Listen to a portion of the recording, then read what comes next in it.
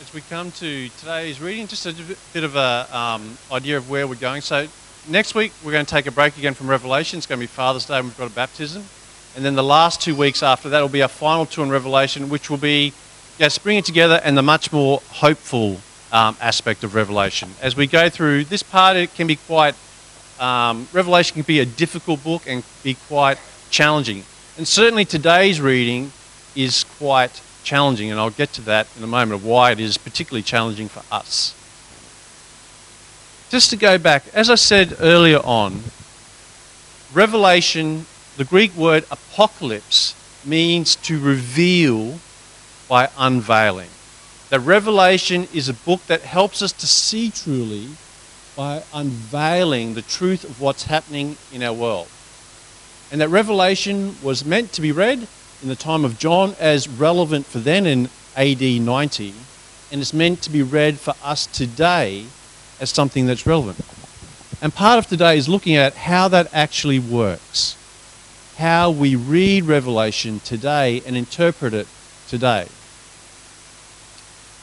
In Revelation, particularly in chapters from 14 on, it becomes clear who the true enemies of God and humanity are. And they're pictured as a beast and as Babylon that rides on the beast. In the passage we just heard today, we hear God's judgment on them and why God judges them. But they are unveiled as the true enemies of God's people against God and even against the world, against humanity. So the beast and Babylon are the true, if you want to say, enemies that we face. Paul talks about, our enemies are not of flesh and blood, but of rulers, powers, and principalities. It's that sort of thing. So what does that mean? Let's just back up a bit and just read part of the passage before.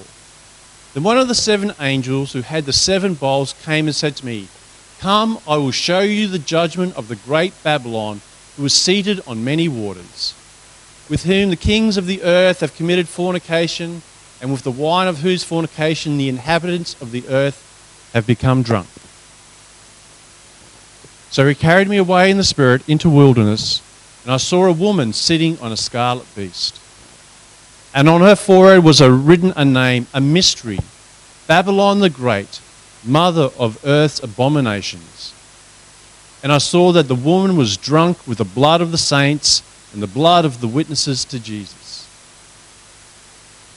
The beasts represent in Revelation, as in Daniel, kingdoms of power, of earthly power, and more specifically, kingdoms of military, destructive power that have been upon and continue to be upon the earth. That's why they're beasts. They destroy and they're violent. They represent the nation's power to go to war, the four horses of the apocalypse, the conquest.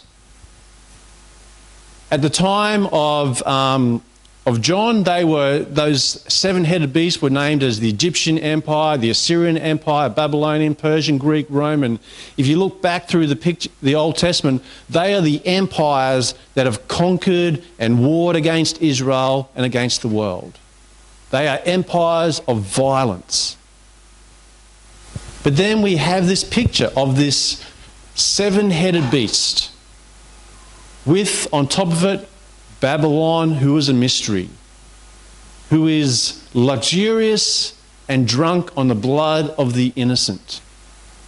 And the question is, who or what is this Babylon? What does it represent, and what are we meant to see through it? What does Babylon represent? As we do this, I just want to go back and go through some of the passages that talk about Babylon, because it unveils part of Revelation. It helps us to unveil who Babylon is or what it is. And it says, "For all the nations have drunk the wine of the wrath of her fornication, and the kings of the earth have committed fornication with her, and the merchants of the earth have grown rich from the power of her luxury." The picture that Revelation paints through these chapters is that while the beast, the military conquest, threatens and destroys, Babylon seduces. with the promise of economic prosperity, wealth, luxury, what we would call lifestyle. Babylon seduces. Just come to me, I'll give you wealth. I'll give you prosperity. I'll give you all that you need to be comfortable and have a good life. And Babylon rides upon the beast. Part of what John saw is that what we would today call hard and soft power go together. We saw this in Rome. It had its legions that conquered. But then for the conquered states, for those people that turned over to Rome, it promised them wealth and prosperity. Just do things our way and we will make you rich. Hard and soft power together. Babylon is the promise of wealth. But Revelation unveils that this promise of the wealth is actually built upon the suffering of others, the blood of many.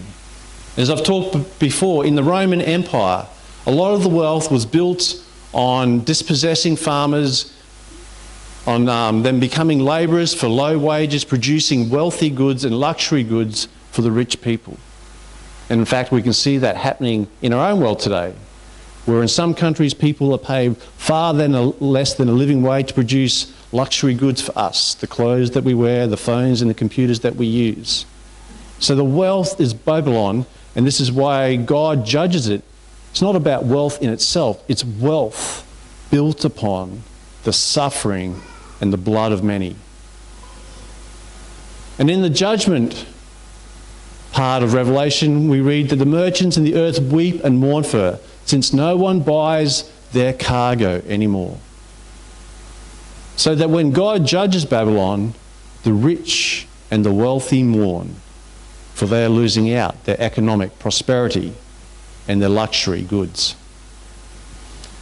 It's interesting if you read Revelation, it gets quite specific, and it talks about what Babylon does. And it has this list of cargoes in chapter 18, and this is important, and I'll go on why in a moment.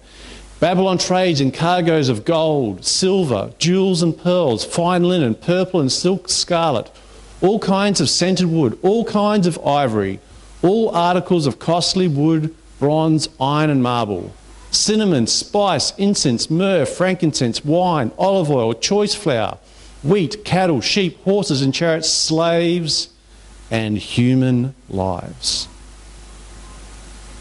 Babylon trades in all those luxury goods, but ultimately it trades in human lives. For your merchants were magnates of the earth, and in you was found the blood of the prophets and the saints, and all have been slaughtered on the earth. Out of their trade is actually built upon the suffering of many.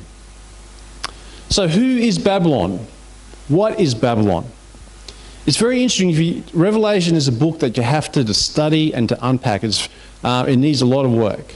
But if you read Revelation chapter 18, you'll notice, if you know your Old Testament, like John did, that it's actually very similar to Ezekiel chapter 26 and 27. It almost lays out the same passage. But in that passage in Ezekiel, God, through the prophet Ezekiel, is condemning Tyre. Now, Tyre was an ancient nation state which was an enemy of Israel and often warred against Israel. And it was a rich nation state. And God, through Ezekiel, condemns those who, for Tyre, for not only its military conquest, but for seducing Israel with wealth built upon the suffering of others. So the passage that we just read is John has looked at Ezekiel and is pretty much used that as the basis for this chapter. But instead of the goods that were condemned, which were in Ezekiel chapter 26, we can see that, and we know from the first century evidence, that list of goods I read to you was the list of goods that Rome traded in. That list of goods that John lists was the list of goods that Rome had a specific trade in. So we see this strange thing in Revelation, where God condemns Babylon. But in doing it, John uses the condemnation of a city called Tyre, but now it's called Babylon, but John uses the goods of Rome. So which is it? Is it Tyre? Is it Babylon? Or is it Rome?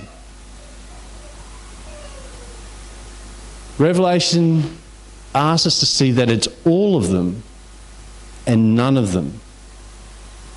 Babylon is the spiritual power that lies behind the earthly economics powers built on greed and materialism.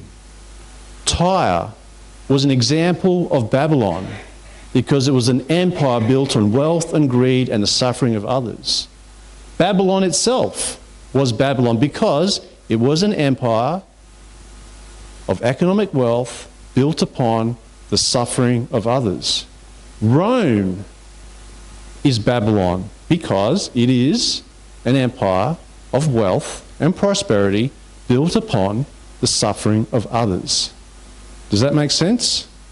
All of those are representations of Babylon, but none are exactly Babylon.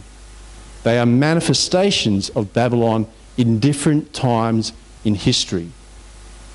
So Babylon was Tyre, Babylon itself, Rome, and others have seen that in the midst of the slave trade, the British and the Spanish empires, because isn't that what they did? Conquered other nations, entered into slave trade, and built wealth on the suffering of others. So as we read Revelation, it tells us this is what Babylon looks like. This is what Babylon does. Then it says to us, who or what is that today? There's a quote from this author, Richard Bauckham, who says, who the prophetic cap fits must wear it. So as we read Revelation, Revelation exposes the nature of the spiritual realities behind earthly power. And then it's like a cap. And who does this cap fit? Whoever it fits today must wear it. It is unveiled as the current manifestation of that spiritual power which is described to us in Revelation.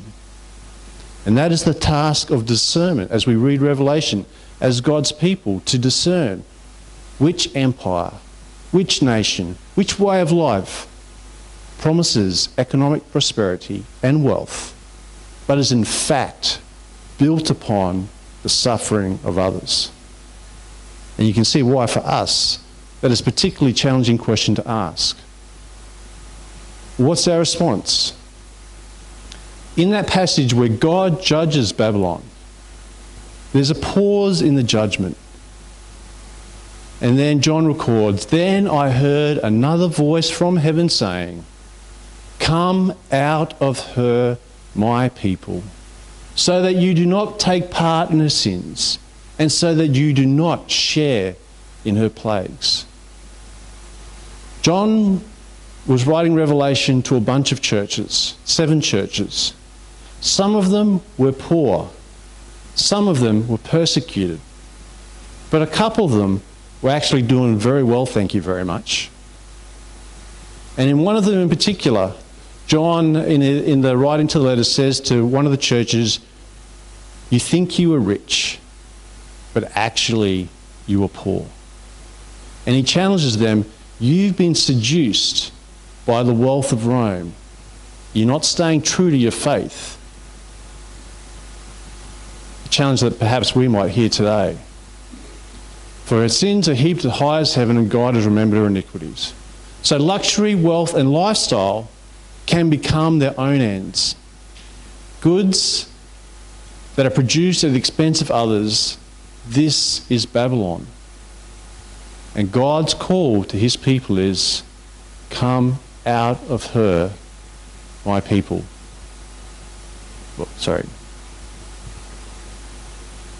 So I guess the takeaway message for us as we read this, it challenges us to think, who is Babylon? What does it look like? And then for us as Christians, what does it mean to come out of her? To think, how much can we be co-opted by our society's promise of just go our way so that you can be happy, you can be prosperous, and you can have the lifestyle that you want. Our society doesn't promise us necessarily wealth and extreme stuff, but it says, it's this idea of lifestyle, that you can have this great lifestyle, travel, have what you want, be safe.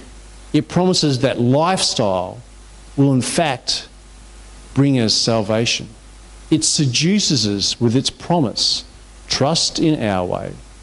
Trust in what we offer rather than trusting in God. So for us, the challenge is, what does it mean for to be people who say, actually, comfort and luxury are not foremost in my priorities. Yes, we need to live, and it's fair enough to want to be reasonably comfortable.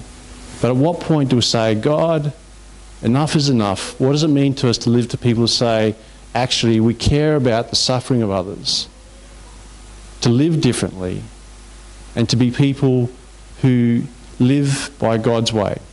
And we've talked before about things like fair trade, and this is a big issue, and I'm not going to talk about what it means, but I'm going to leave that question with you, because that's what Revelation does. It says this is the reality, and then it asks us to think, what does it mean for you to come out of her, my people? I'm going to leave you with that question, and as we go on to, we're going to pray in a moment, then we're going to go on the hymn, "O Jesus, I have promised." Revelation is ultimately a call to that. Jesus, we have promised to serve you to the end, to put his kingdom and his love and his kingdom of justice and mercy first, and everything else after that. Let's pray.